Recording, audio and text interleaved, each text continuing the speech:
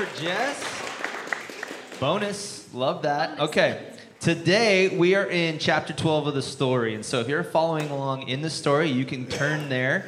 We're also, if you're following along in your Bible, we're going to be 2 Samuel chapters 11 and 12 are basically where we're going to be today. If you want a copy of the story, you don't have one, we have them back there for you. And so you can just fill out your Connect card, take it back there after church, and we'll get you a copy of the story. It's our gift to you. That is no charge to you. Okay, so the scene is set.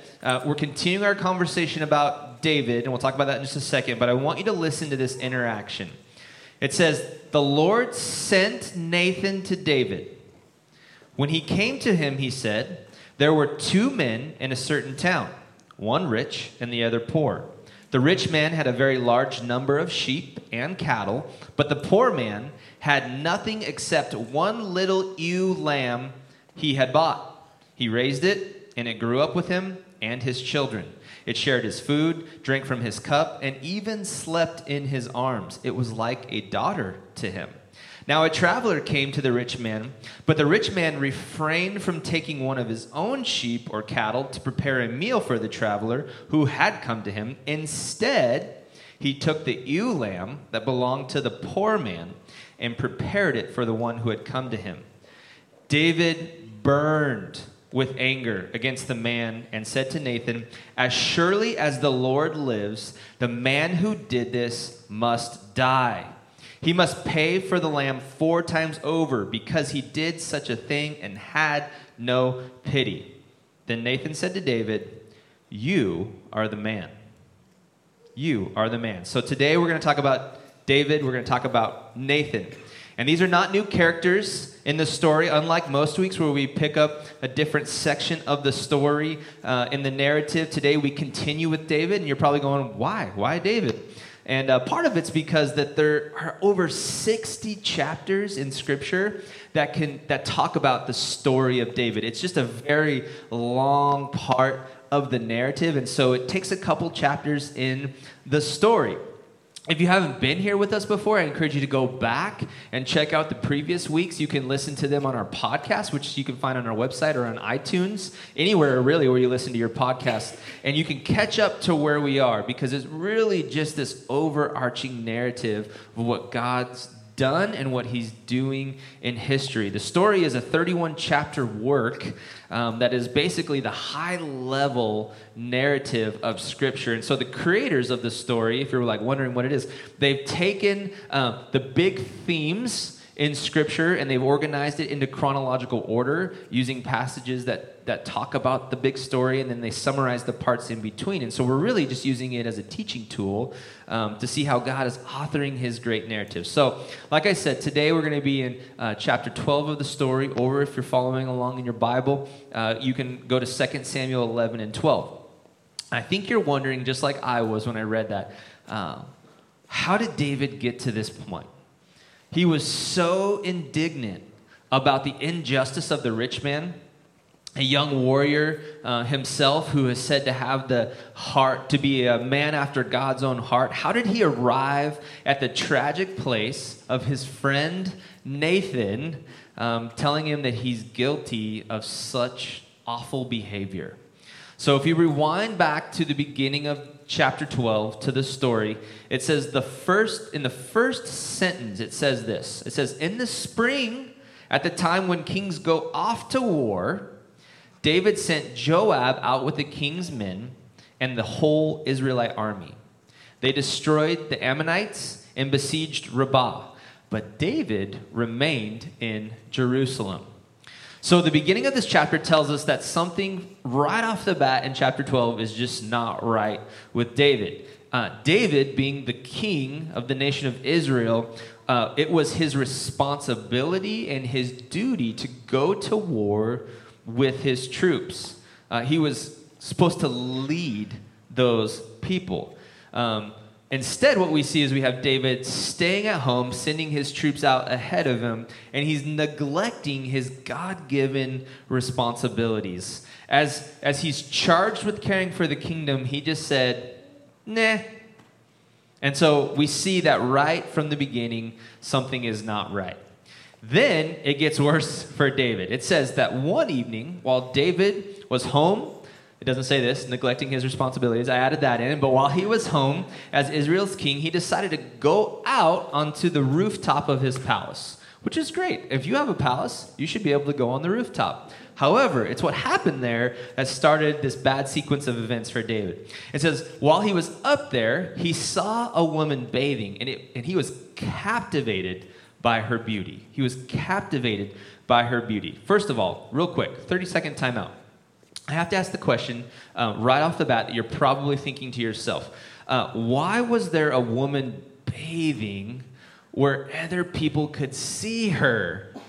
Right? Like, don't you think that? Like, I'm sure she had a good reason in her mind, maybe. Maybe she was getting a remodel in the bathroom. You know, maybe bath fitter was there. Maybe it was just a great day to get a tan, and she was like, you know what, this is harmless. I'm going to go out there, kill two birds with one stone.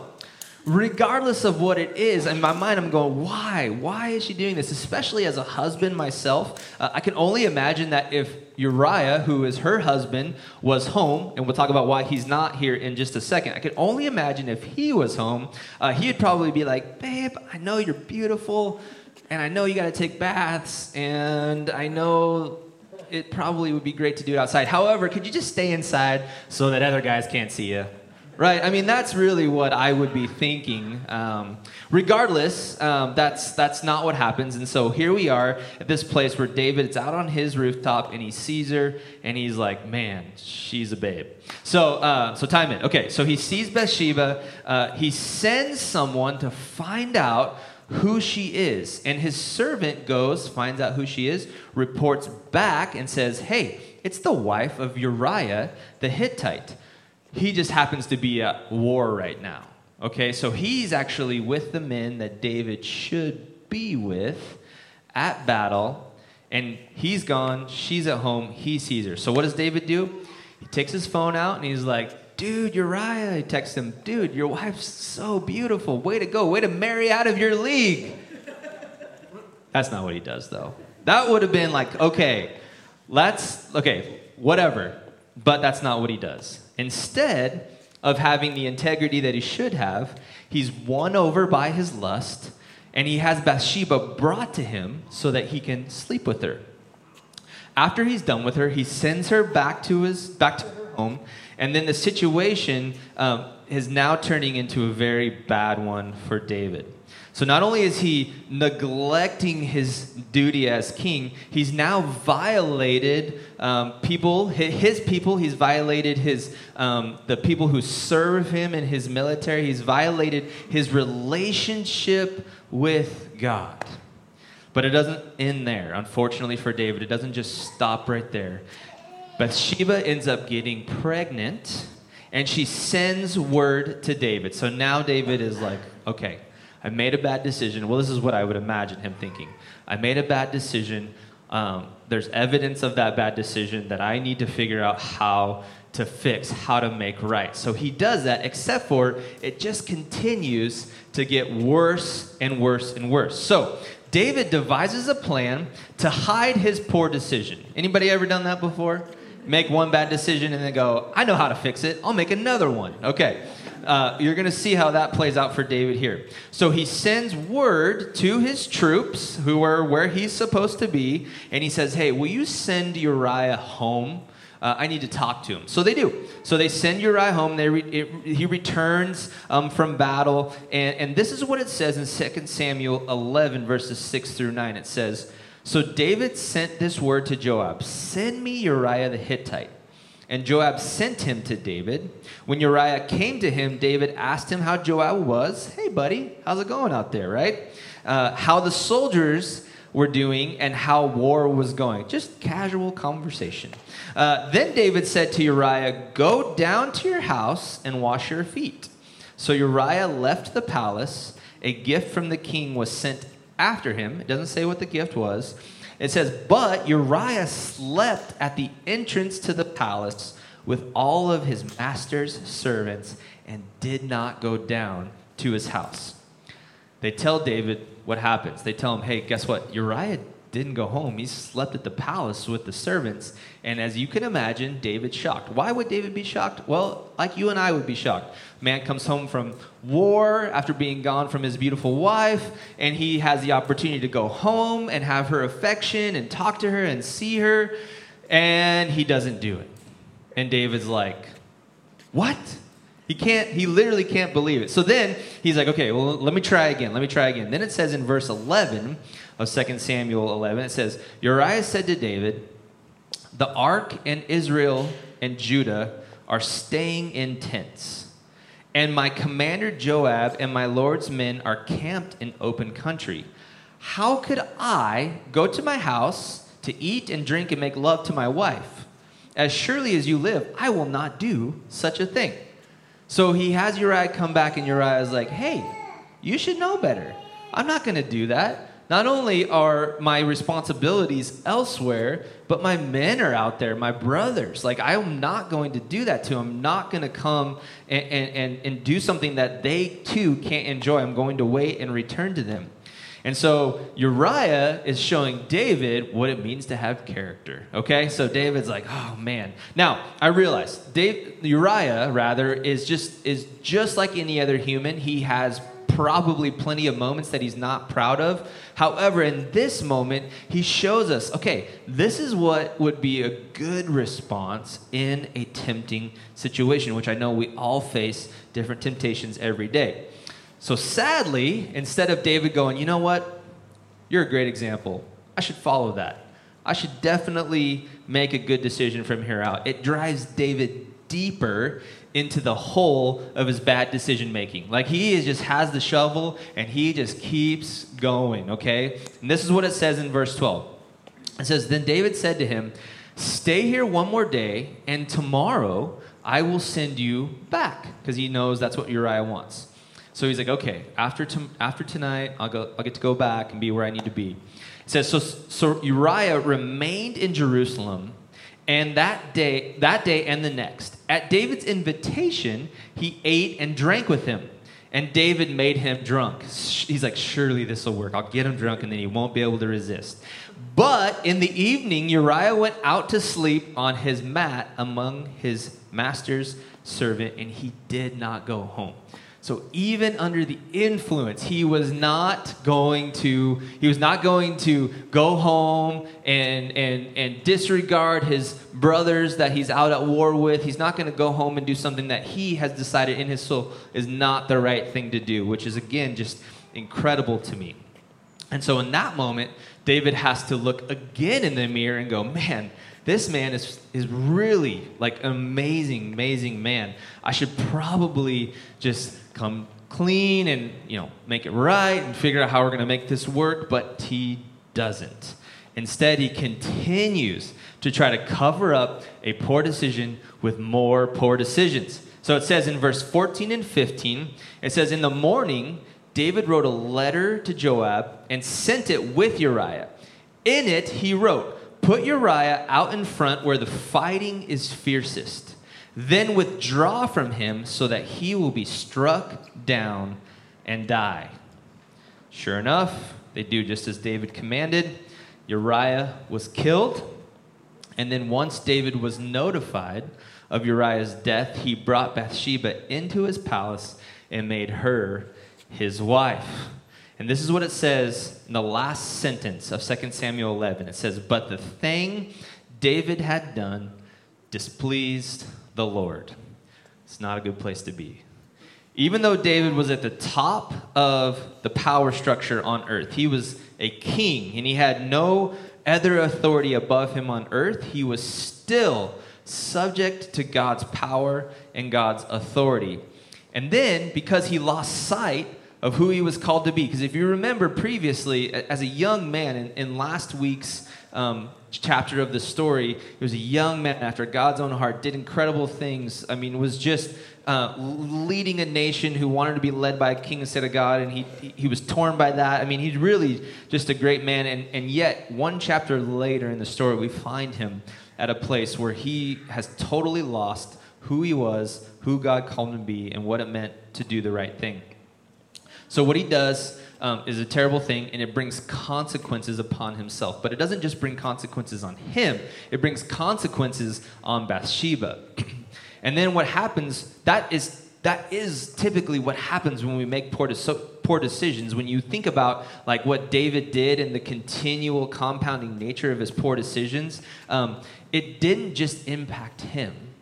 It ended up impacting other households. It ended up impacting other people in the military. They lost, many of those men lost his friend. We see that the ripple effect of our decisions can carry serious weight for us. It can carry serious weight for the people around us. And that's why God pleads with us. He says, please be obedient. Be obedient to the design that I have put out there for your life. Please be obedient for the way that I've called you to live. It's not for God's benefit. It's for our benefit. And it's for the benefit of those around us. So when you have a chance, be obedient. Okay, so this is where we catch up to where this part of the story that I read at the beginning. So at this point, Nathan knows what's happened. God's revealed it to him. So he goes, he tells David the story that we read at the beginning about the ewe lamb and the traveler. And David's like, oh, that's so terrible. And Nathan's like, yeah, you're the guy, right? We all need a friend that can say that to us, even though it was difficult. But then this is what it says right after that. Right after Nathan does what he's supposed to do, what God's asked him to do to confront David, it says, this is what the Lord, the God of Israel, says. This is God talking to David. I anointed you king over Israel, and I delivered you from the hand of Saul. I gave you your master's house to you, and your master's wives into your arms. I gave you all Israel and all Judah. And if all this had been too little, I would have given you even more. Why did you despise the word of the Lord by doing what is evil in his eyes? You struck down Uriah the Hittite with the sword and took his wife to be your own. You killed him with the sword of the Ammonites. Now, therefore, the sword will never depart from your house, because you despised me and took the wife of Uriah the Hittite to be your own. This is what the Lord says. Out of your own household I am going to bring calamity on you. Before your very eyes, I will take your wives and give them to the one who is close to you, and he will sleep with your wives in broad daylight. You did it in secret, but I will do this thing in broad daylight before Israel. The compounding nature of David's poor decisions are met with serious consequences, generational consequences, as we see God saying in this passage. So let me just take a few seconds here and encourage you with something. Some of you may be flirting right now with a poor decision. You might be thinking in your mind, I'm going to do this thing and it's a poor decision. Some of you might be hanging on the edge of a poor decision. Some of you might be trying to remedy a poor decision with other poor decisions. Now, if you fit one or more of those categories, it's not too late to stop, to turn away from those bad decisions, and run away from the poor decisions in front of you. I heard someone say it this way: the poor decision will never satisfy your thirst for whatever you think you want. The lust for more will never be satisfied by something you can earn, buy, or create yourself. And the deception of power and control is a mirage, an illusion that will leave you unsatisfied. I can't take away the consequences of your decisions. The consequences exist.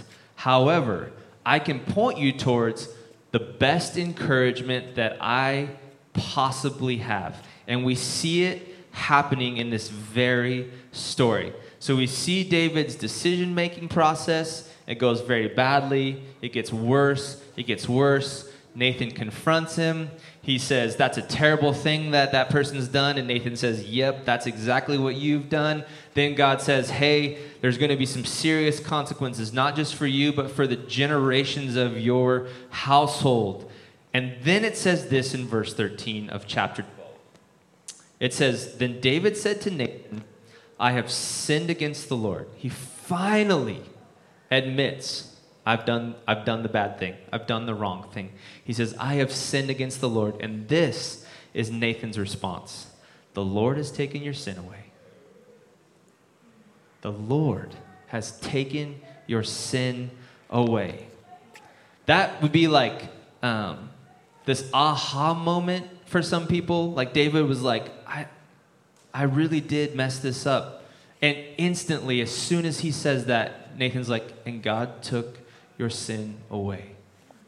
He didn't take away the consequences. Those still exist. But the thing that separates you from God, the sin, it has been taken away. The rest of the story is full of some tragedy, but it's also full of some great redemption. It goes on to say that the child that Bathsheba and David conceived when on that night when David slept with her, that child was actually struck with illness, and David he went to pray. He was constantly pleading with God, God save this child, but the child did end up passing away.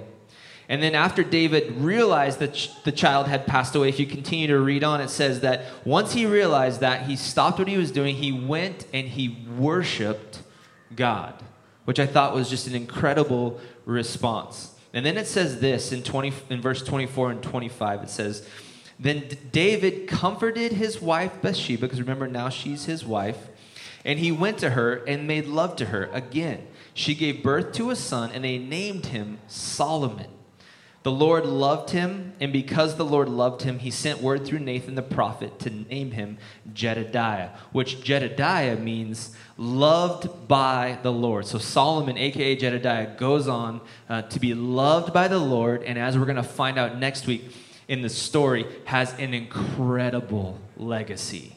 So yes, some tragedy. The child's lost. Uriah has been killed. There's going to be calamity on his family, but God can redeem difficult, broken situations like nobody can do. We cannot do it at all. He can take away the sin and he can redeem the situation. And I want to point this out to you in case you weren't just kind of capturing like exactly how severe the situation was. David was an adulterer and a murderer, and God forgave his sins.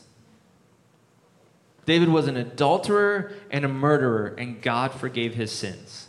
So, next time you hear your friend go, I don't know, I might burst into flames when I walk out into church, you'd be like, well, are you an adulterer and a murderer? And they're probably like, no, I'm not a murderer, certainly. And they're like, come on in, right? David was forgiven. So, you hear people say that sometimes, and I understand, but I'm like, listen, the example that God sets in so many stories, including this one about David, is that regardless of how awful you are on earth, there's always an opportunity to turn to him. There's always an opportunity to be redeemed. I just imagine it being the headline, that like the idea that David says, I have sinned, and Nathan's like, and your sins are forgiven, is just like on the news of the Good News Gazette. Okay, all right, so yeah, I wasn't sure about that one, but right, like a newspaper, the Good News Gazette just says, your sins have been forgiven. And it doesn't have any prerequisites other than to believe that Jesus is Lord. That really is good news. So I want to just go through 5 really quick observations from this story that just help us understand how this can apply to us. Then we're going to sing some songs, how thankful we are to Jesus. So here's the first one. Here's the first observation. We must not neglect our God-given responsibilities. When David did not go to war like he was supposed to, that was like the first step in the wrong direction, right? We must not neglect our God-given responsibilities because they often lead us down paths that we're not supposed to go down. If David hadn't been home in the first place, he never would have been on the rooftop watching someone else's wife bathe for whatever reason, where she could be seen, so that he could say, you know what, come on over to my house, right? All of that would have been avoided if he was just doing what he was supposed to be doing. So we must not neglect our God-given responsibilities. Let's not neglect being parents. Let's not neglect being spouses. Let's not neglect being servants of others, the things that God has called us to. Second observation, One poor decision cannot correct another poor decision. One poor decision cannot correct another poor decision. I think we covered this already throughout the story, but a poor decision will not necessarily, it will definitely leave you in a worse situation than the one that you're trying to get out of, right? He believed that, you know what, if I can just get Uriah to do this thing, and then it doesn't work, and then he eventually has Uriah killed because he's afraid of the consequences, but now he's a murderer, right? And it's like, what was David thinking? Except I think we can all relate to that. Maybe not being a murderer, but we've all made poor decisions based off of other poor decisions. We've all thought, certainly I can fix this and there won't be anything, it'll brush it underneath the rug. It won't work. So one poor decision cannot correct another poor decision. Observation number 3. Every single decision you make is a chance to reset the character button. Here's my character button, right? If you have a decision, and regardless of where you are in any given situation, the next decision you make is the opportunity to say, you know what? I'm going to do the right thing. That was easy. That was easy. You just go, you know what? I'm going to make the right decision now. And I'm going to face the consequences that are in front of me, and I'm going to change the direction of this. Every single decision you make is a chance. And David finally, after so many poor decisions, said, I have sinned. And then God said, your sins are forgiven. And the consequences played out, but you know what? They ended up having a son, Solomon, who, as I said next week, if you know Solomon's story, you know how great his legacy is. If you don't know, please come back next week, because what happened out of this bad situation that God redeemed was something incredible. Not much different than, say, Ruth, who we talked about a few weeks ago, who had a totally different situation but was in a difficult spot, and God just redeemed her. God gave them a son named Solomon. Every decision you make is a chance to reset the character button. Number 4, no matter how much you have, you will always want more. It talks about, like, when God said, remember all the things that I gave you? Remember how I gave you your enemy's household, and I gave you his wives? And if that was too little, I would have given you even more. David could have had whatever he wanted, except for he wanted the thing that he couldn't have. And it's like, why, David? Like, I mean, all of us, until you have a palace, you don't really get it, right? That's what you're thinking about David. David has a palace. I mean, come on. Like, that's a different situation, right? No. Right? David had all these wives. So first of all, if you are like a guy and you're going, I want more wives, I don't know what to do for you. I don't know what to do for you. I'm sorry. One is plenty, okay? One is plenty for all the right reasons, okay, guys? Trust me, one is plenty. But if you're going, you know what? I have 37 or 387, whatever the number was, I don't know. But the fact of the matter is he said, you know what? I have a lot, but I don't have that, and I want that. And the temptation is to think that next thing, that next house, that next job, that next car, that next situation, that next relationship, that thing is going to make me feel better. But as we learn from David, and I have continued to learn from people who are wiser than me, that the lust for more, that the lust for power, the lust for stuff never goes away. We always want more. So if we learn from David, we can learn that, you know what? Let me be content with what I have. Let me be excited about what God's given me. Pastor Kelly says it this way. He says, water your own grass. If the grass is greener on the other side of the fence, water your grass. Right? Water your grass. That's like, I'm like, yeah, that's really great. Finally, he said something smart. Okay? No, I'm just kidding. We love him. They're away. I just had to get that out there. He'll listen to the podcast and laugh. Love you, Pastor Kelly. Water your own grass, right? Like, it's just never going to be enough if you always want more. Okay, and then number 5, your action carries serious consequences, but your sin is forgiven. I did not want to leave today without reminding you as many times as I can. Your actions may carry consequences, but your sin is forgiven. And that, my friends, is the best news that I can offer you ever. Okay, so we try to come up with these sticky phrases, right? That would just kind of give some handles so you can walk away with this. And I got to be honest, I changed it this morning, so I don't even have a slide for it. I just felt like I was like, okay, this is really what I feel like God's trying to get at in my own heart. So maybe this will help you, maybe it won't. But I truly believe this, that God has granted you access to everything you need to achieve the greatness that he has in store for you. God has granted you access to everything that you need for the greatness that he has in store for you. That means, unlike David, you don't have to go get the thing that you're not supposed to have. Because he has granted you access to everything you need to achieve the greatness he has in store for you. Now, first of all, let me just say this. If you don't think he has greatness in store for you, you just don't know better, because he does.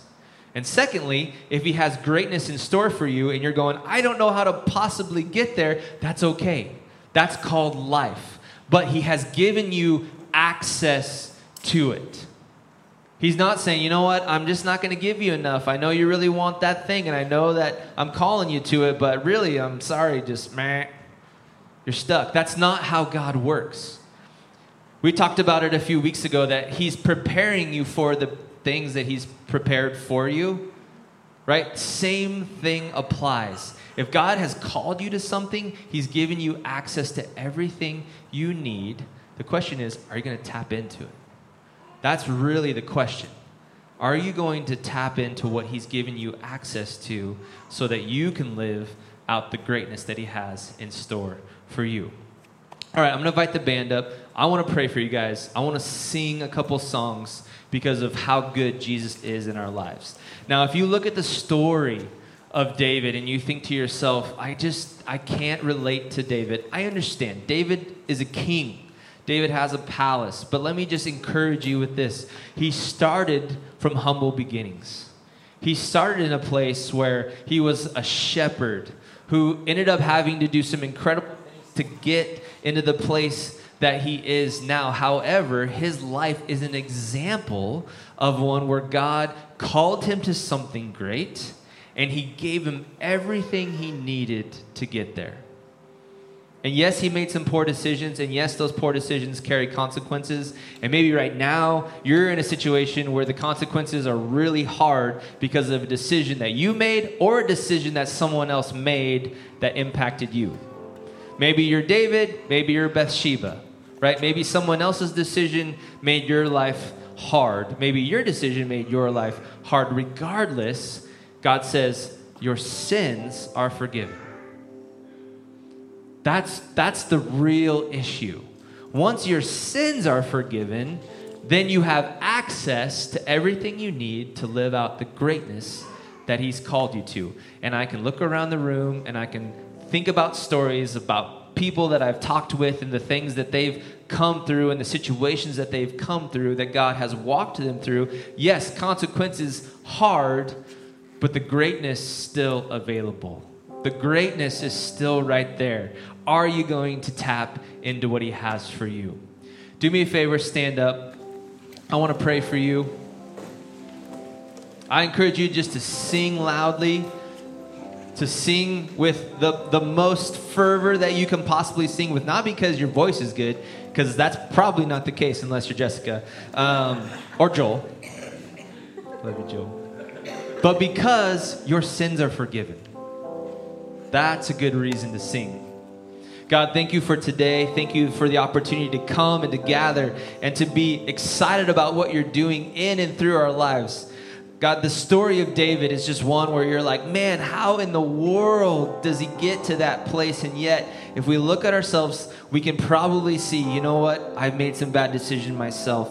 But let us be encouraged by the fact that, you know what? your sins are forgiven. Just like Nathan said to David, let us proclaim to each other and to the people who follow Jesus, your sins are forgiven. Your life is full of value and purpose and worth and meaning because of what Jesus has done.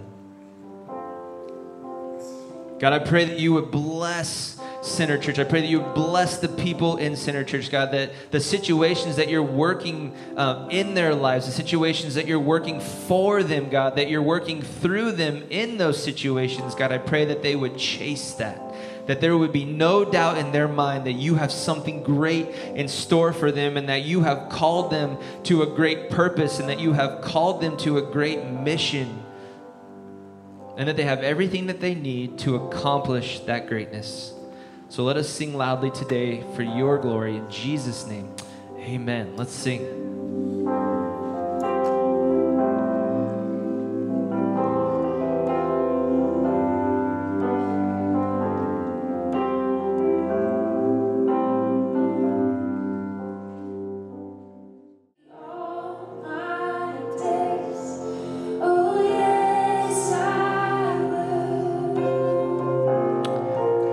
So a good place to start, if you're wondering how God's given you access to everything that you need, is to tap into salvation, to take Jesus and say, Jesus, you are my Lord and Savior. That's the starting point.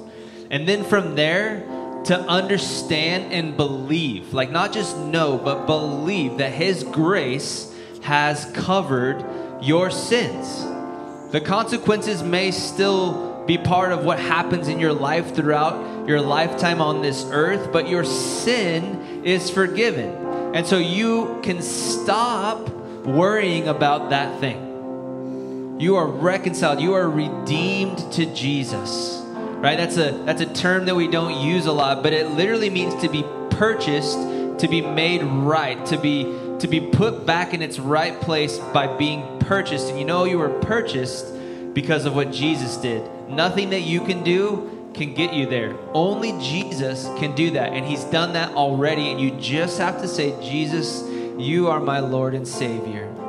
Some of you may be carrying things that just you feel like, I have this thing, and so I'm not as good as I should be, or I'm not as valuable as I should be. Guess what? That's a lie. That's a lie. God has given you access to everything you need to achieve the greatness that He has called you to. And He says that you're His masterpiece. He says that you are His masterpiece. In Ephesians 2:10, He says that you are His masterpiece. And I don't know if you've ever seen someone else's masterpiece and just been wowed by it, or if you've ever created something and you were like, I nailed it. Yes, right? Like you've ever had that thing. That's how God feels about each and every one of you. That is a good thing. So I want to encourage you, let go of the thing that, like David could have held on to that. He could have held on to his bad decision and bad decision and bad decision. He could have held on to that. The consequences existed, but he said, you know what? I'm going to chase this thing. I'm going to go after what God has in store for me. And it really is an amazing story. And the same can be true for you and I. Let me pray for you, and then we're going to get out of here. God, thanks for today. Thank you for an encouragement like that, like David's story. Thank you that you have called us to something excellent, that you have given us access to everything we need to achieve that greatness, and that you have called us your masterpiece. God, I pray that we would embrace that we would speak that into other people's lives, that we would let everyone know that we're so excited about what we have, who we have in our lives, Jesus and His grace. And that He has given that and made that available to anyone who has said, I want that. I pray that that would be true. I pray that the things that you are doing in our lives, God, that we would go out there, that we would unabashedly chase after them and go for them.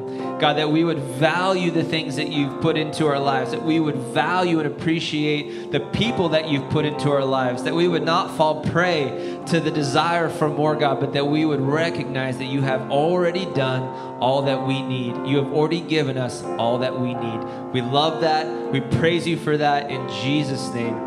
Amen. Hey, hope to see you back next week for the next part of the story. Have a great week.